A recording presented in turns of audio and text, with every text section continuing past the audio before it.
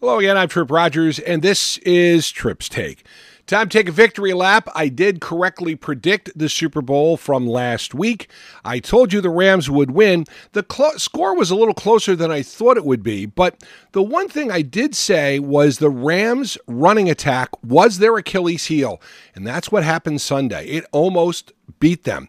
And I said the difference in this game is going to be whether Matt Stafford could come through in a big moment, and that he did. He led them to the go-ahead touchdown, and for the second time in as many Super Bowl appearances, the Bengals were thwarted on the final defensive stand. Yup, it was in '89 that Joe Montana engineered the drive that resulted in a touchdown and a second victory against the Bengals in that decade. Remember, the first time the 49ers had gone to the Super Bowl, they had beaten the Bengals after the Bengals won the Freeze Bowl in Cincinnati, Ohio against the San Diego Chargers. Remember that? Yes, it was that long ago. So the question's going to be what happens next year. The Rams, well, they're going to look to repeat, but it's going to be awfully tough. They have a lot of questions to ask, and this is a team that's built to win for now. For the long haul, the Cincinnati Bengals are probably set up better, although they are going to have to come back again to win after losing.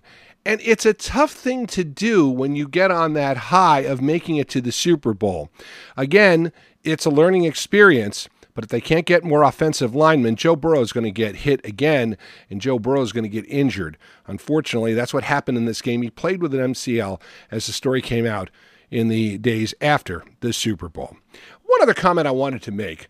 A lot of people seem to be drawn to the Super Bowl halftime show. A lot of people, especially people my age, did not like it. A lot of people praised it, said it was good. The thing you have to remember is the NFL is trying to appeal to a wide variety of people. And while it would be easy to take the safe route and go with an established act that would appeal to, well, people over the age of 40, the money demo, remember, is 25 to 45.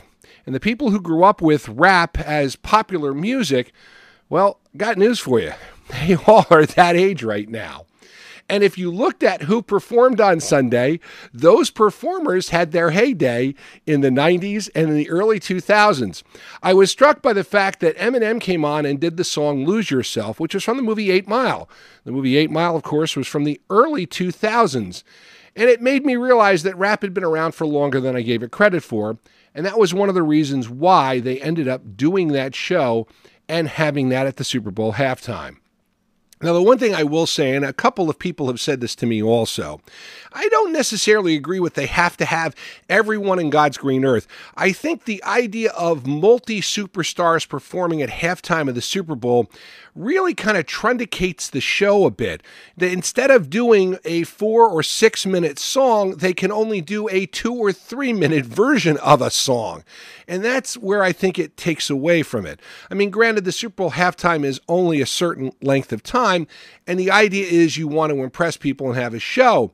But I go back to 2 years ago, I thought J-Lo and Shakira, well, it was a nice combination, but J-Lo could have done it on her own. Shakira not well known enough to do it on her own in the United States, but you get my point here.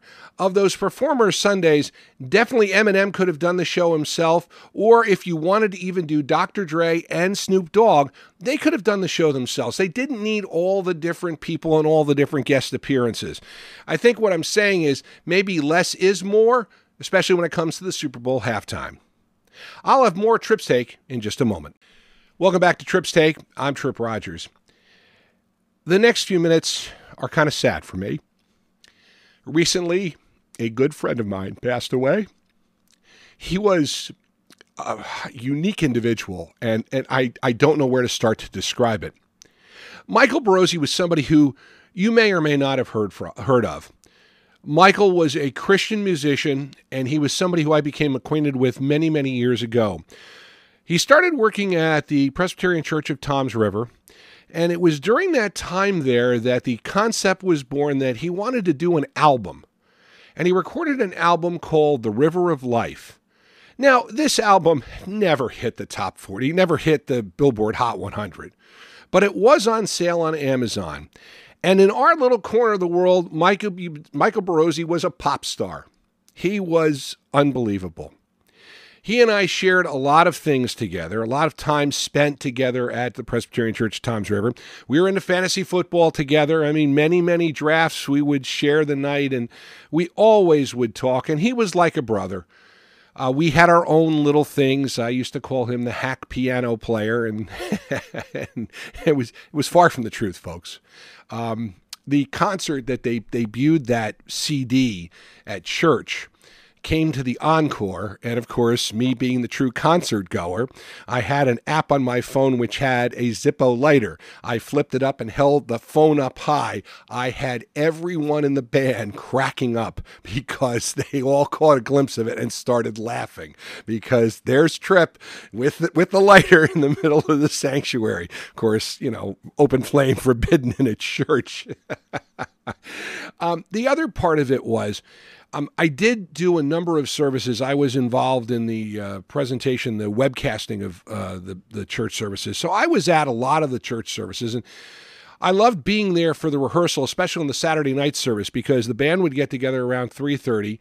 And as the unofficial band manager, I would show up around 4 o'clock with a round of coffee for everybody so that they could get caffeinated and pumped up for the performance coming up at 5 o'clock. And it was during that time that I was able to take a lot of candid shots of Michael and the members of the band, and some of those very special memories I have. And one of the things that happened, Michael, I guess I didn't explain this. Michael collapsed during the 5 o'clock service a couple of Saturdays ago and died of a massive heart attack a short time later at Community Medical Center. And his loss is just indescribable. It's very hard to talk about Michael in the past tense because he was so full of life. His wife and his 2 kids were the center of his life. And I have to tell you, he got his sons involved in the trash talking of fantasy football. And I think one of my favorite memories was a video that he had his sons post say, "You're going down, Mr. Tripp. You're going down." Every time we'd play each other in fantasy football, it was a war of words. But I tell you, it was so much fun. Michael Barozzi was one of a kind. And even though his loss will be felt for the people whose lives he touched, there were so many of them, he will never be forgotten. And again, if you would like to help out his wife and his 2 kids, go to the Presbyterian Church of Toms River website. There's information there. That's pctr.org. Michael is a true individual, a true friend. I miss him lots.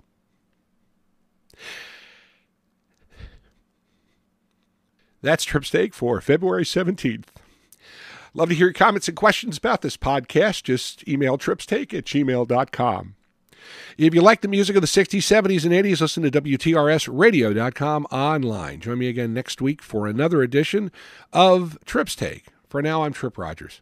Thanks for listening. Make it a great one.